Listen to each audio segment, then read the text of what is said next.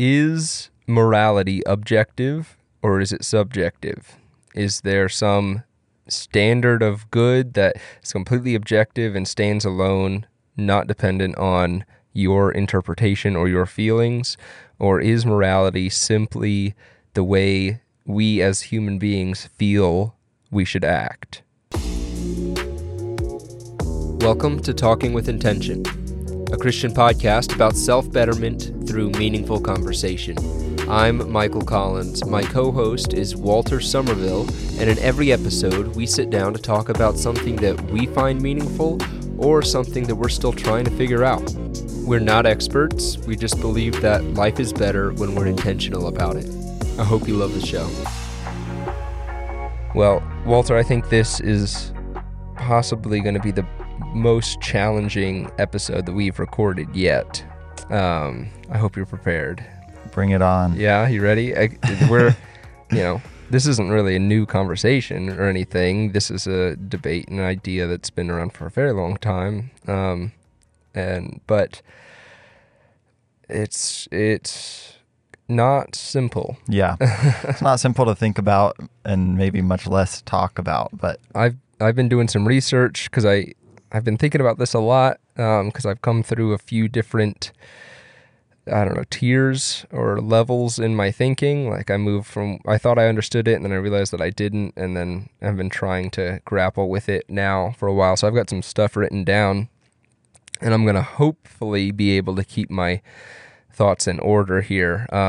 But you never know with a conversation and not reading from a script, it can go anywhere. So let's see if we can make sense of this. But, most Christians, I would say, start off believing and would say that morality is objective.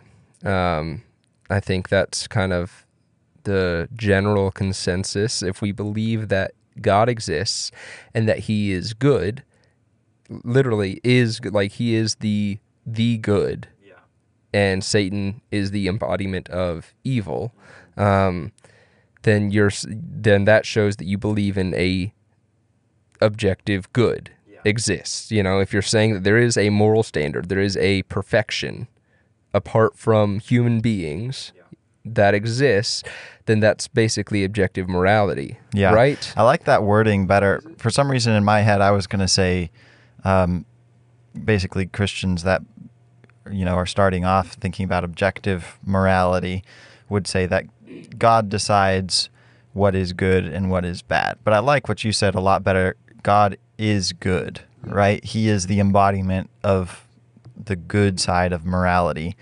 And Satan is the embodiment of, the evil side of morality. And so That's the way I see it, at least. All of our behaviors here on earth can kind of fall into, one of those two categories, right?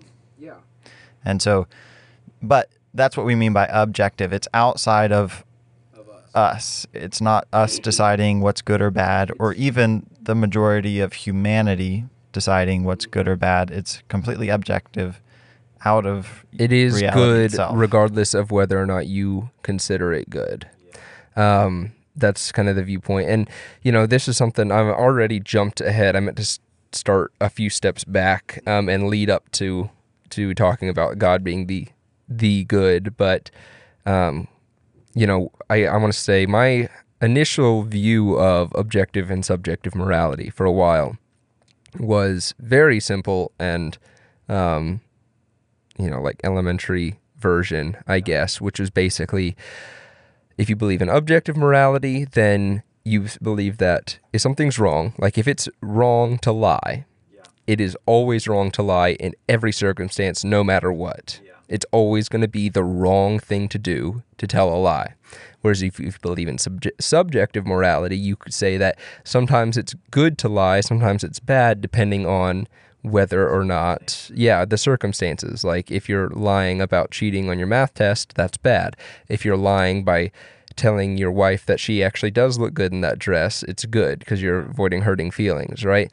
And I considered myself an objective moralist. I hope that's the right way to say that on that viewpoint. A believer of objective morality. Yeah. And But what got me thinking about it was murder. It was murder. So I have a friend who believes that killing people is wrong, as do I. We both agree murder is wrong. And he believes that so firmly that he says all war is wrong. Every soldier who's fought in a war and killed somebody is wrong. Right, Has done evil. And he wouldn't say that. I've talked to him about this in depth, and he would avoid saying that because he admires soldiers and people who are in the military, which I felt like was kind of a contradiction. And I tried to talk to him about that once, and I was failing, I feel like, to communicate that. But anyway, but he believes it so strongly that he has said if he would ever got drafted, he would desert or move out of the country or something because he believes so strongly that killing is wrong.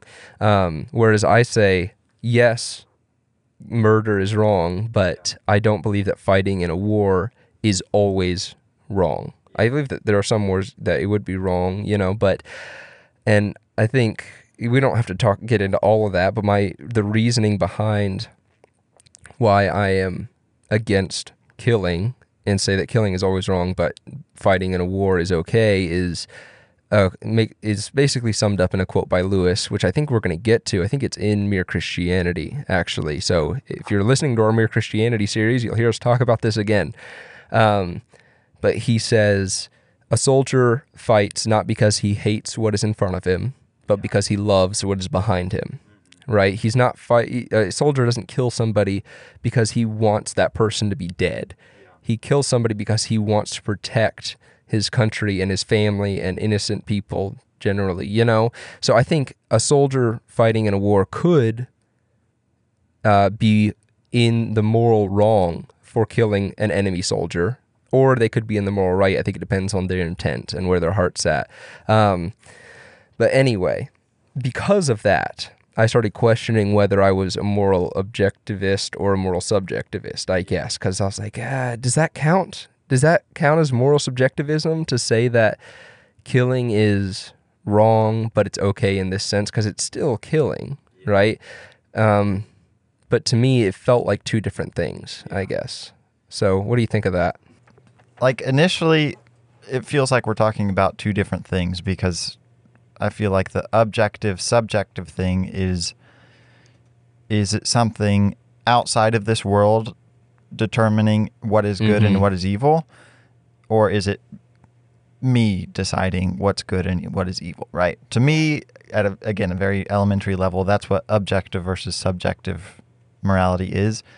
And this seems to be more like talking about, okay, how many of the cases are evil, or how many of them, not exactly that. I lost exactly what I was saying there. Dang it. We knew this was going to be a tough one. I know. That's the thing. It's not an easy idea to wrestle with here. Yeah. But yeah. So that elementary view of objective versus subjective morality. Morality. Uh-oh. It's all right. They'll know. People know what we're talking about, right? You know what we're talking about, don't you, person? That seems like we're dealing with who's deciding what's right and wrong. And what you're talking about with like murder, for example, is all killing wrong? Or is it just murder that's wrong? Is it the intent? I feel like that's a different discussion a little bit. Yeah. I don't know. Yeah. So I think you're getting to where I came through. I'm trying to like lead you along my thought process and see if you happen to down any rabbit trails that I didn't see. Yeah. But let me put forward this thought experiment to you. This was put forward by Immanuel Kant, I believe, who is a moral objectivist, and basically it's this. So let's say, I am on the run. There's a guy chasing me. He wants to kill me. I come into your house. I say, well, you got to hide me. I run in and I hide in your house somewhere. Oh, yeah. The murderer comes up, knocks on your door. You answer it, and he asks, "Is Michael here?" Right? And you now have two options because it's a thought experiment, right? If it Right. yeah. I can't put him in a chokehold. You can't put him in, yeah. Two options. You either have to say yes, he's here, or no, he is not here, right? And if you say no, you'd be telling a lie. If you say yes, the murderer is going to come in and try to kill me, right? And Kant, his viewpoint was that if you were to say no and lie and the murderer leaves, you would be in the wrong, which sounds crazy, right? Which sounds just insane. And, most of us are like, well, obviously, we just wouldn't answer, or we would fight him off, or we would not open the door. But that's what we do in the real world. The purpose of a thought experiment is to limit yourself and to make yourself make a decision. Under the constrictions, under what would the you do? constrictions, right? And the constrictions are you have to either say yes or no, and that's it. Yeah, I think I would tell him, no, he's not here. And I've heard that argument from Kant that it's always the wrong thing to lie. Mm-hmm. But I think from a Christian perspective, lying is one of the 10 Commandments, right? Yeah. Thou shalt not lie. Yeah. Wow. Right? Isn't that crazy? I couldn't tell you the 10 Commandments. Wow, that's crazy that I'm unsure about that. Clearly lying is against what the Bible teaches by any means. So, but what it makes me think of is when we're given my poor vocabulary and mind right now. But God tells us the main rules that he gives, right? Love your Lord your God with all your heart, mind, soul, and love your neighbor as yourself. Two most important commandments according to Jesus. And these two, I feel like, to me at least, give some insight into these issues of, okay, what about lying in the case where, Mike is hiding in the back room and there's a murderer coming for him, right?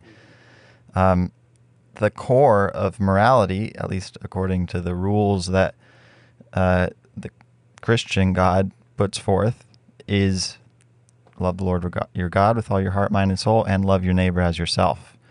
And so I feel like we can always choose the right thing based off of those cardinal rules, right? And so that's why I think I would say, no, he's not here, right? Because I feel like that's loving my neighbor as myself. When I heard this, I was so torn, and this is what really got me thinking about it. But I heard it a while back, and I don't know why I started thinking about it again recently. Anyway, because I knew that I believed that lying was always wrong, right? Which means that I believed, according to myself, that if I said no, that would be the wrong decision. Yeah.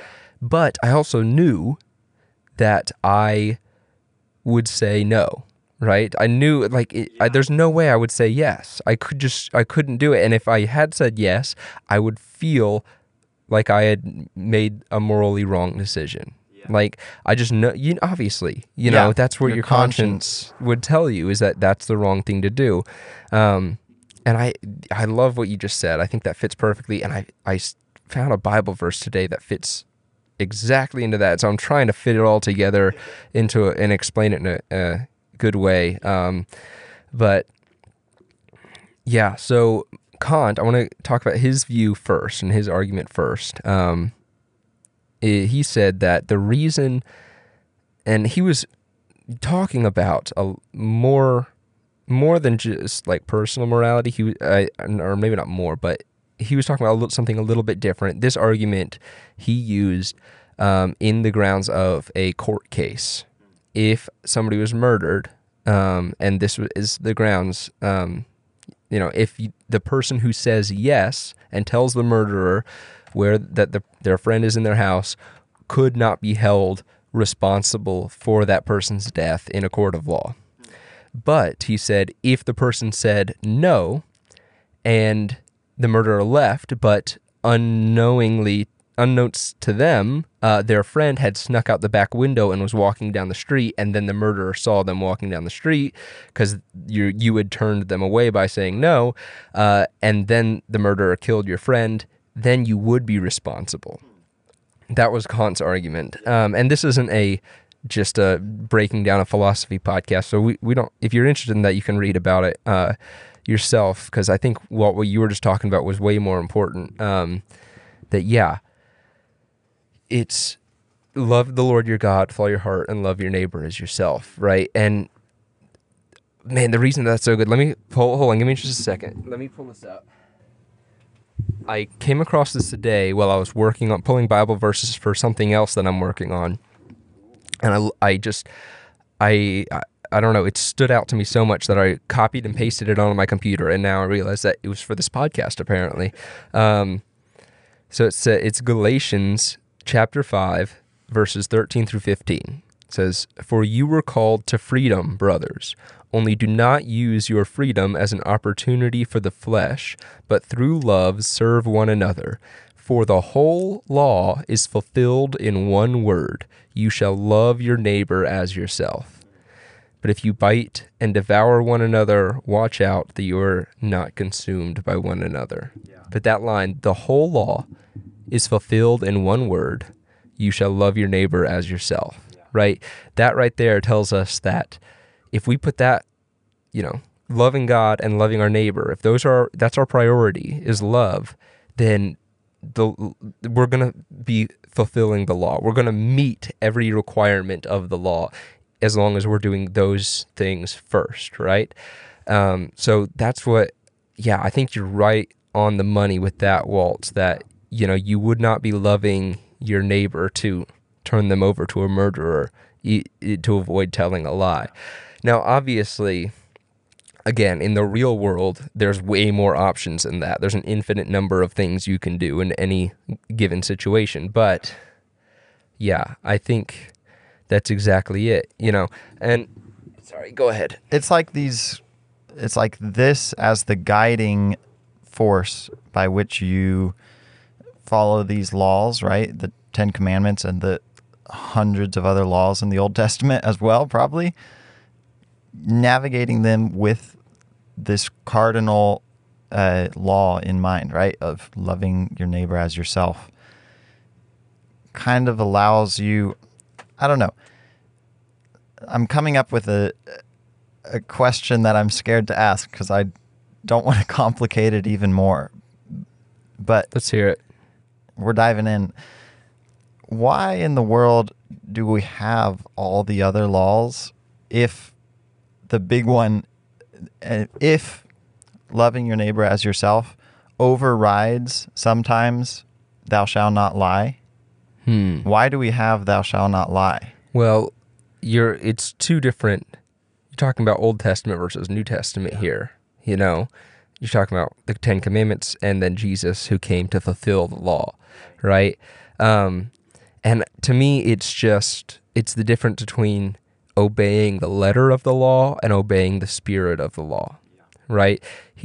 Christ tells us, and the Bible tells us, if we focus on loving our neighbor as ourselves and loving God, we will, to me, what that means, we'll fulfill the law, is that we will naturally follow the spirit of the law. He also said, if you love me, you will keep my commandments. Again, not as a ultimatum, you better do this, but as just a statement of fact. If you love Jesus, if your focus is on loving him, you will naturally keep his commandments, even ones that you don't know about, right? If you had never read a single law in the Old Testament or any part of the Bible that says you should do this, you should not do this, I believe if you focus on loving God and loving Jesus and everything you know about him, you're naturally going to keep his commandments. Now, I think that there are some theologians out there who could pick that apart and make me sound like a fool for sure. So I'm not trying to have anybody base their entire theology around this. I think it's a good news, right? It's that if your focus is on God, if your focus is on loving him and loving other people, you don't have to get bogged down with legalism. You can just, Exactly. I like that quote. I think it's Lewis, right? That nobody's ever sinned while looking in the face of Jesus. That's not Lewis, actually. That's Ooh. I think that was a Catholic priest or something. I don't know. I heard it from my dad, which you did as well. It was in one of his Bible studies. But yeah, it wasn't Lewis. It was I think it was some Catholic guy that I've never read any of his books or anything. But yeah. But the idea holds true, I think, that like it's so freeing that our faith is a relational one. And that if we are truly abiding in Christ, I think is the terminology, at least in the New Testament. If we're actually abiding in Christ, right, but growing this relationship deeply, like you said, all these laws and things that are required of us that feel like burdens suddenly just come naturally, right? He puts his desires in us, the desire to do good, right? And so, whereas before it was the struggle to not do wrong, right? Mm-hmm. If it's on our own, when we're abiding in Christ, now we naturally do good, mm-hmm. right? We're already following morality, which is like really freeing that, yeah, we don't get bogged down with legalism and trying to follow all these things. It's a lot more freeing than that. Which is, I think, exactly what that verse was saying when you were talking about Christ came not to abolish the law, but to fulfill it, right? The law is good at keeping us from doing bad, but having a relationship with God is perfect at making us do good. Yeah. So a couple things that I want to make sure we're clear about. You cannot, you can, but you would be contradicting yourself. You cannot believe in objective morality and not believe in God. And you maybe can believe in objective morality and not be a Christian or not believe, in Jesus, but you cannot believe in objective morality and not believe that there is a higher power good. Like we were talking about at the beginning of the episode, that God is good. God is the standard. He is perfect goodness, right? And so that's the thing that we're trying to move toward. And this is why, we've been doing this Mere Christianity series. You should check that out if you haven't listened to that yet. But Lewis starts out Mere Christianity arguing not for God, but arguing for the fact that there is an objective morality. Because because of that point, if you believe in objective morality, you have to conclude that there is a God. Yeah.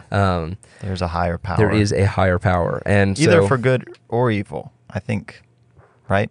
Either one would allow you to have an objective morality. Yeah, man, that's a heavy question. That might be a bit of a sidetrack. I'm sorry. Well, no, it's okay. I think, yeah.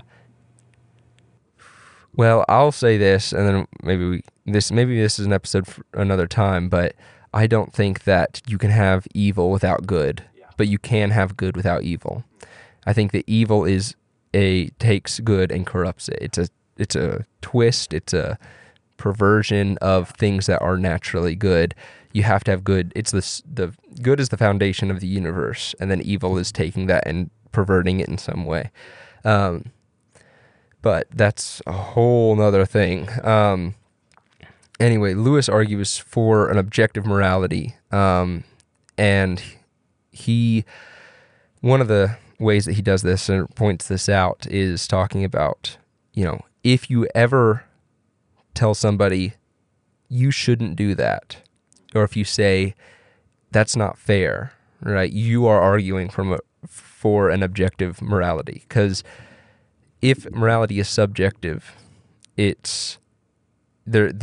nobody ought to do anything. Nobody should behave any certain way. Any way that they feel is okay for them to behave, then they should behave that way, right? And so it's like the fact that people argue instead of just getting into fistfights constantly proves, I think, that there is, or that at least that people believe there is an objective morality. Because if you just believe that whatever way you think the world ought to be, or whatever you think is good or bad is fine, is based purely off your interpretation or your feelings, then there's no point in trying to convince somebody that they are in the wrong. Yeah.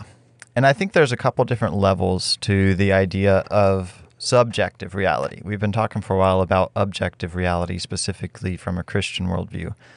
But let's flip it a little bit and talk about subjective morality, right? And the first level is exactly what you're talking about, where I decide what's good and evil for me, and you decide what's good and evil for you, and then we'll behave accordingly. So I decide that for me, good is whatever I want. Anything, right?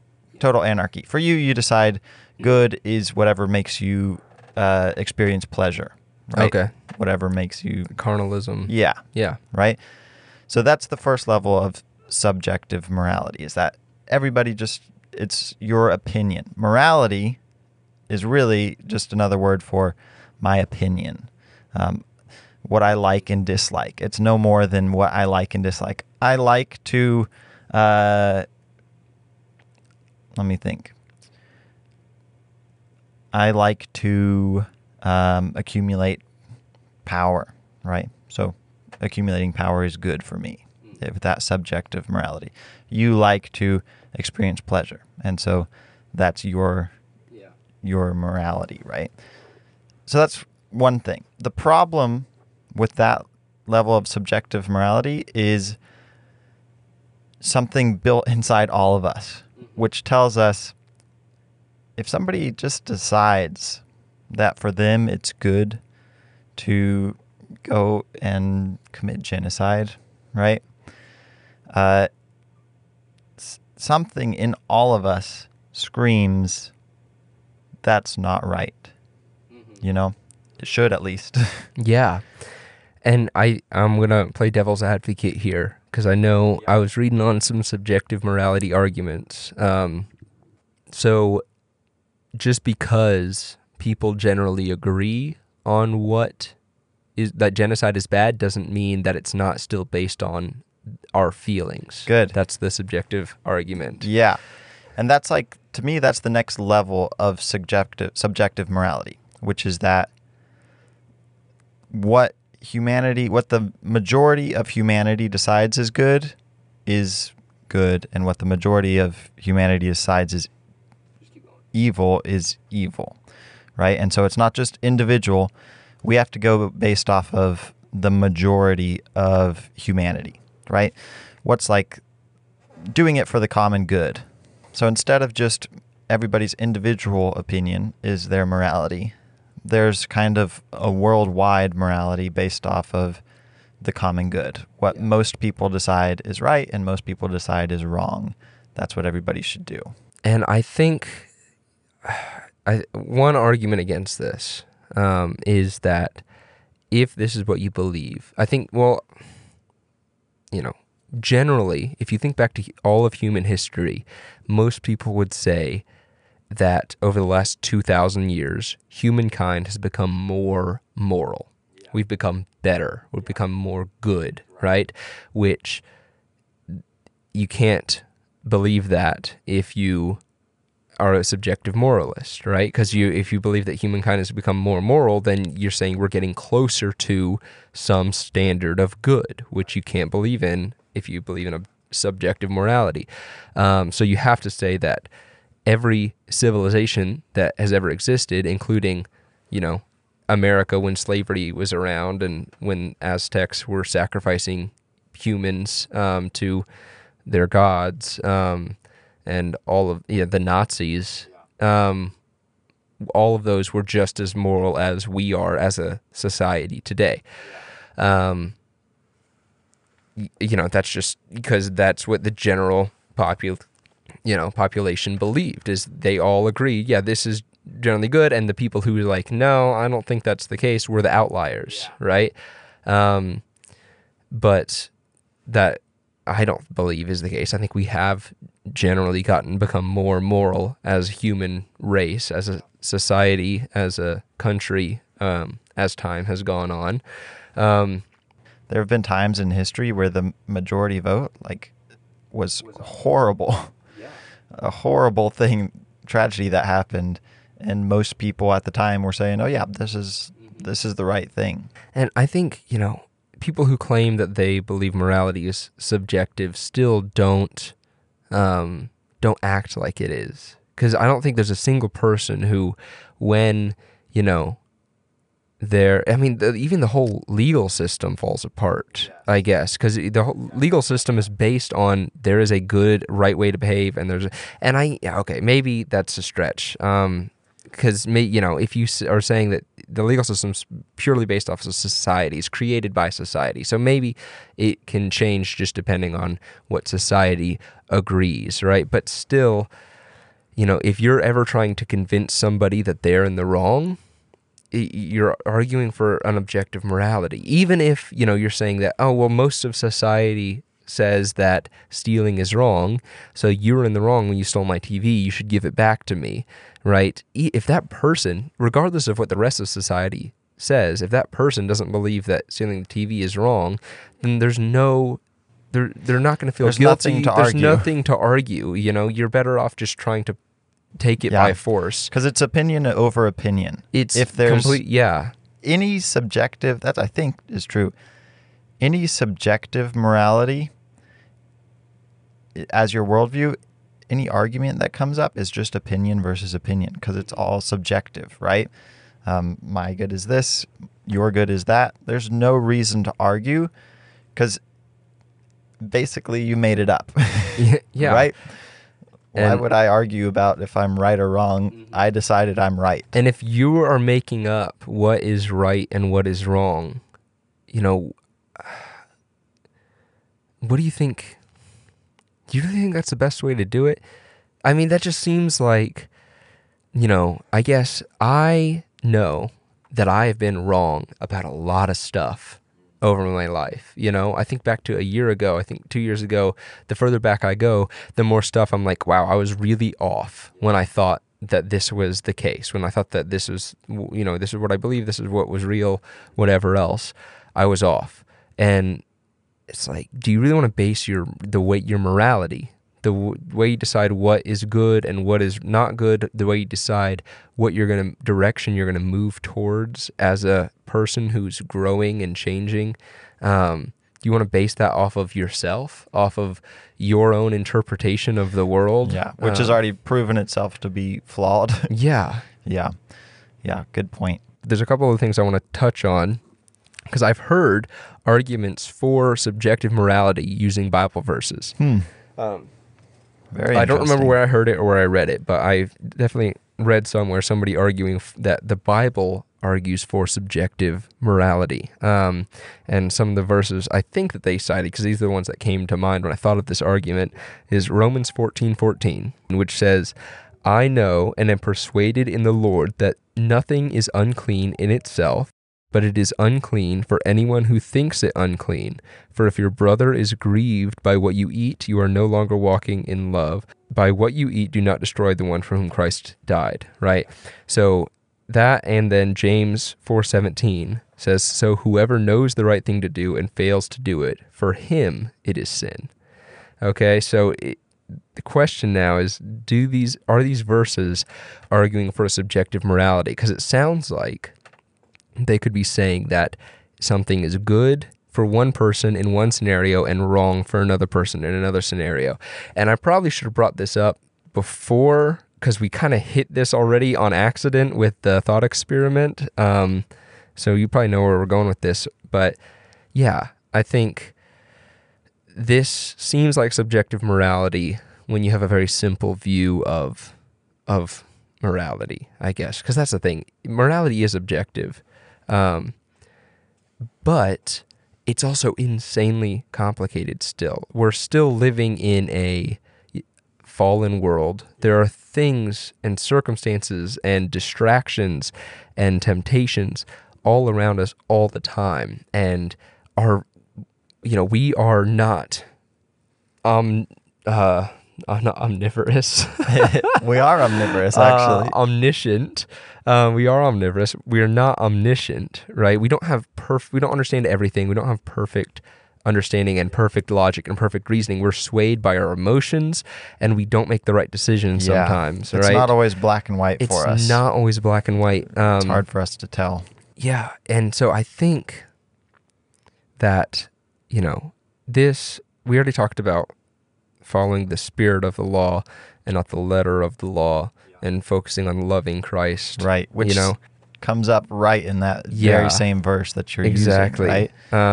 Will you read the at least the tail end of that verse one more time? Which one? The first one. Romans. Yeah. If your brother is grieved by what you eat, you are no longer walking in love. Yeah. So I don't think it's as much talking about, eating this for one person is a sin and for another is not. It's just talking about if you're not, if you're eating something and causing others to stumble because of, they might see that as sin or not, we're unsure about it, like we just said. But if we're messing other people up by what we do, we're not loving them. And so that's immoral. The focus is, loving your neighbor absolutely is most important. And, I was just talking about how our minds, we're imperfect. We make the wrong decisions. We get clouded. And this helps so much with that, just to know that if we focus on loving God and loving our neighbor, then everything else will fall into place, right? So that's how we deal with all these temptations, all these clouded thoughts and emotions based on the decisions and things, trying to decide what's moral, what's good, and what's not good. Is just ask yourself if you're loving God first and if you're loving your neighbor. Yeah, and I think it reminds me of a really good illustration that C.S. Lewis gives in Mere Christianity, one of the chapters we've already covered early on, because somebody might say to that, if it's all about loving God and loving my neighbor, there's some things that Christianity believes are immoral that seem to only affect me, right? And usually we're wrong. Usually the things that only affect you end up affecting other people. And so what C.S. Lewis says, he's like, it's like a fleet of ships. Morality does a couple things. We've got to keep the individual ships working, right? And so that's talking about like us individually. The ship's not going to stay on course if it's breaking down on the inside. And so that's where morality applies to even things just internally, right? Things that you wouldn't think. Give me an example. It's maybe not a very good one, but like pornography, maybe. Okay, People could say, who's getting hurt by nobody's this? hurting. Yeah, it's not hurting anybody, and you can, and there's an argument against that view as well. But I get what you're saying. But if an individual ship is breaking down, right, it's going to affect the ones around it, the community. And it also helps the community as a whole. The whole fleet has to know where to steer towards. And so he kind of argues for, loving others and also maintaining yourself as part of that. It's going to affect others if you're breaking down. Also, it's loving others and it's also loving God.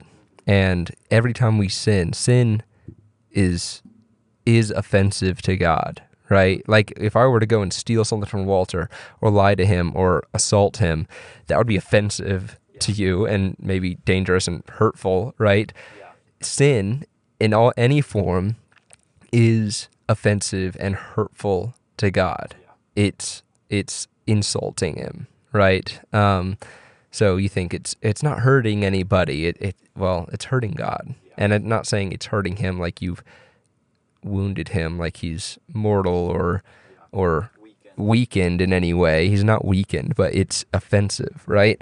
So I think there's that to consider as well. But yeah, I definitely, after all of the thought and going back and forth on objective and subjective morality, I think that my conclusion, I guess, is that morality is definitely objective, and I already said this, it's a lot more complicated than I think people make it out to be for sure. It's more complicated than I can really understand, which is why I have to just focus on loving God and loving others. Yeah.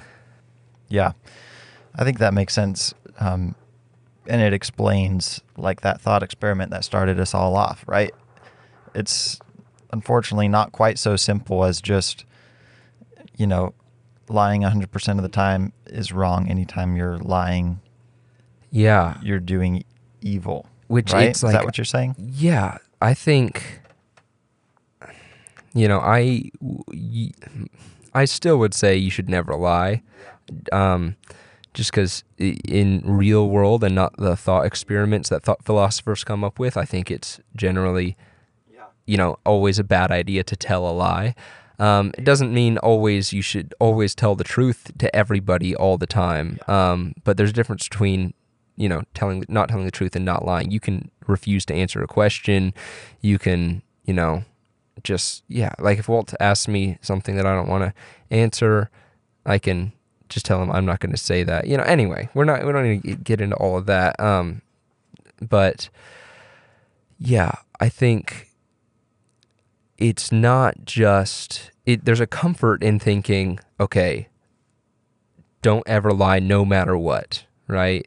Or don't ever steal no matter what. Don't ever kill anybody no matter what, which I don't want people to think that I'm arguing that you should steal, lie, and kill people. But I think there's a comfort in that because it feels like, okay, these are concrete rules that I can follow and be sure that I'm doing the right thing, right?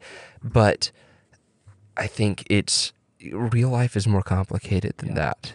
And that's why the concrete rule to follow is to love the Lord your God with all your heart and to love your neighbor as yourself, right? That's the thing to follow above all the other rules. You should try to follow every rule. You try to not to kill people. Don't steal, don't lie, don't cheat. But in some imaginary situation, where you can only say yes and no, and there's a murderer chasing your friend who's hiding in your house, the priority is to love your friend over not to avoiding telling a lie. Yeah, it's like there's a level of nuance to the commandments, and we see it all in the Old Testament too, because we get the commandment, thou shalt not murder, right? And then we get commands from God to the Israelites to wipe out other nations around them. Yeah. And so clearly there's a little bit of nuance going on, right? And part of that is semantics, the difference between murder and killing, right? Which I think goes all the way back to what you started on, which is your friend. I almost mentioned that because that's kind of something I was thinking about at the same time, but yeah, I just skipped it. And and this is maybe a future episode too, I don't know, but I think Old Testament law, people seem to think that if God made a law for a certain situation in the Old Testament, or whatever, like God made laws about slavery, about how slaves were supposed to be treated, and I think people take this and run with it and say that this is God saying that slavery is a good thing, and I don't think that's the case. I think this is God saying, okay, you guys are so messed up, you're going to do so many awful things that here's a list of rules. Try your best to follow these so that you don't all end up dead in 100 years, and I've got something better on the way, right? I've got Christ. He's coming. He's going to shake everything up, and because Christ said he came to fulfill the law, but he also didn't, there were some laws that it seemed that weren't as intense, like, you can eat pork now. It's everything. That verse that we were just reading, says that, where is it at? I know that, and am persuaded in the Lord that nothing is unclean in itself, right? It's not unclean to eat pigs anymore. But Jesus Christ also said that, I need to be careful because that's Romans. That was Paul writing. That wasn't a quote from Jesus Christ that I read. But Jesus did say, you've heard it said that to sleep with another woman when you're married is an abomination, or is adultery. but I'm telling you that anyone who looks on a woman with lustful intent has already committed adultery, right? So it's not like he's making every law like, you can relax on all these. Some of them he got a lot stricter on. And he even said, if your eye causes you to sin, gouge it out, And so you're saying there's a lot of nuance. There's a lot of understanding. The main thing, is love. It's like the law was good. It was really good at keeping us from doing evil, right? But it was not nearly enough. It fell drastically short. It did not get us where we needed to be. And we couldn't even follow it, right? Yeah. The Israelites were constantly making false idols, making mistakes, doing all sorts of horrible things. Exactly. So the only thing that could make us moral is what happened in the New Testament, right? We had to have something better than the law. We had to get somebody to come fulfill the law for us, because we definitely weren't fulfilling it. Exactly. And so I think that's kind of what we're getting at, is the law was great, but just taking the law, at least the Old Testament law, doesn't get us where we need to be. It doesn't make us moral people. And I think that's what we see at the Pharisees, right? They were following, to the best of their abilities, every single letter of the law. Mm-hmm. And they were some terrible people, right? Yeah. And I think that just shows how short the law falls, and why we needed somebody to fulfill it. Jesus came, and now instead of our morality that we kind of have his, right? Mm-hmm. That's why we say we have his righteousness on us. Now, it's not really the tally of our rights and wrongs. We have God himself, right? Living inside of us. We just said he is the embodiment of good. He is the definition of good. God is good. Mm-hmm. And that's what we have on the inside. There's no tally anymore. It's just good, right? Yeah. And so that's why we get to go to heaven, right? It's not because we got our tally marks, our good and bad meter up high enough. Because if there's any bad, you can't be in heaven. Hey guys, I'm interrupting this episode because there's something that I want to make sure we're clear on. Earlier in the episode, Walter asked me if all the law is fulfilled in simply loving one another, why do we even have all the old laws, all of the other laws, all of the instructions from Jesus to not lie, to not commit adultery, and everything else? And I failed to answer that question, I realized, as I was editing, and I want to go back and touch on that just to make sure we're clear on something. I think if we didn't have all the other instructions from Jesus, if literally the only thing that we had was him saying, love each other and love God, people would take that and interpret it in so many different ways and twist it into anything that they wanted it to be. And I mean, people already take the Bible and twist it and interpret it to fit the way they want to live their life. So just imagine, if that was all that we had, how much worse the twisting and misinterpreting of the Bible would be. So the other instructions are good. We should, and I did say this at some point, but we should try not to lie, not to steal, not to kill each other, obviously. Not saying that we can throw all of that out the window and just focus on loving each other and loving God. Just trying to say and make it clear that the love is the most important part. If you are not lying and not stealing, but you're not loving each other, then it's no good, right? And any good that you do is irrelevant, and it's your good works are worthless without love. Love's the most important thing, but not trying to say that the other stuff has no value whatsoever. So anyway, there's a little bit more of this episode. Thank you guys so much for listening. I'll go back to that now. One other thing that I want to get your thoughts on. Would have been a great place to end, but there's one thing that I thought of that I want to mention. in all of this, thinking about what is good, what's wrong, what's bad, what about morality, I don't know if I'm 100% convinced of this, but I think I've come to the opinion that there is no such thing as a gray moral area. That everything, every decision that every person has ever made is either good or bad. Yeah.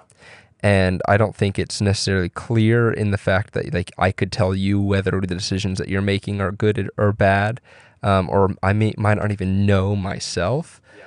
But I think that every decision that somebody makes is either good or bad. And this might sound ridiculous because we think of good and bad being such, heavy, like, moral decisions, but like, and you think, okay, well, I decided to brush my teeth this morning. Yeah. Is that a moral decision? And I think it is. I think brushing your teeth is a good thing because you're taking care of your body, taking care of yourself is good. Therefore, choosing to brush your teeth is a good thing, right? Yeah. And again, that doesn't mean that it's evil to choose not to brush your teeth, which is going back to, what we were talking about in that you can't always rely on just following the letter of the law. Yeah. I think you're absolutely right. I think it's pretty simple, really. There's no half sin, right? Yeah. All sin is equal to God, and you either hit the mark or you missed it. You can't really go in between. I think why we call it a gray area, because I say there are gray areas from our perspective. Because like we said, we're not very good at telling what's right and wrong. Mm-hmm. We really don't know. But from the objective perspective, right, which is in our Christian worldview, God, He's the one that has the ultimate view of what's good and bad, what's right and what's evil. There's absolutely no gray area, I think. Yeah, every single thing is either right or wrong. And, that, I think, just reiterates the importance of living with intention and putting thought behind your actions and not letting your decisions be made unconsciously, like you've said, Walter. I think that's great. But also, and I know we're trying to wrap it up. We're trying our best here. Little line, we keep coming back. But living with intention can get us in that bogged down legalistic path that the Pharisees kind of fell into. Yeah. And so I think we need to be intentional with sticking with the core of it, which is to know Christ, right? And to have His righteousness cover where we fell short, right? Just go ahead and realize that no amount of intentional living can make me righteous enough to be with the embodiment of good Himself. Yeah. Right? Exactly. You're always going to fall short. So yeah, we have to love God, put our trust in Him, and try our best to love each other. Yeah. Love your enemies. That's difficult, right? That'd be a good episode. Yeah. Anyway, let's wrap it up. Thank you guys for listening. Walter, I already texted this to you, but I'm going to tell you about it now so that it can be recorded on the podcast. We got 2 new reviews. Actually, I only told you about one of them on Apple Podcasts. Yes, I read it and loved it. I hadn't checked Apple Podcasts in so long, and I checked, and there were 2 of them, and I was in the middle of my workout and it was like an adrenaline rush. I couldn't believe how ecstatic I was to see that some random people had reviewed our podcast. Oh my gosh. So I'm going to read them out. Charles Pettis, I hope I'm saying that right. I'm sorry if I'm wrong, Charles, says, fantastic Christian podcast. New listener, already a fan. Great conversation between the 2 Christian hosts. Great listen. Highly recommend. Thank you so much, Charles. And BMX for Christ, number 4 Christ, says, very encouraging. These 2 guys are down to earth and thoughtful in their conversation. It's great to hear young men discussing what it means to live a Christian life. Oh, his name's at the end, Rodney Boos. I hope I'm saying these guys' names right. Thank you guys so much. That literally was like a shot of electricity when I saw that. I got so excited. And I texted Walter immediately.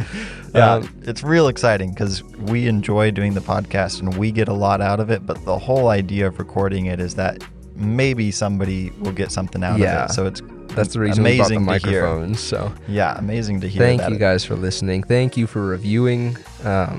And I hope you're enjoying the show. If you've got any critiques, any questions, any suggestions, please let us know. I mean, it's like the most exciting thing in the world when one of you guys reaches out to us. So thank you. Stay intentional. Stay intentional.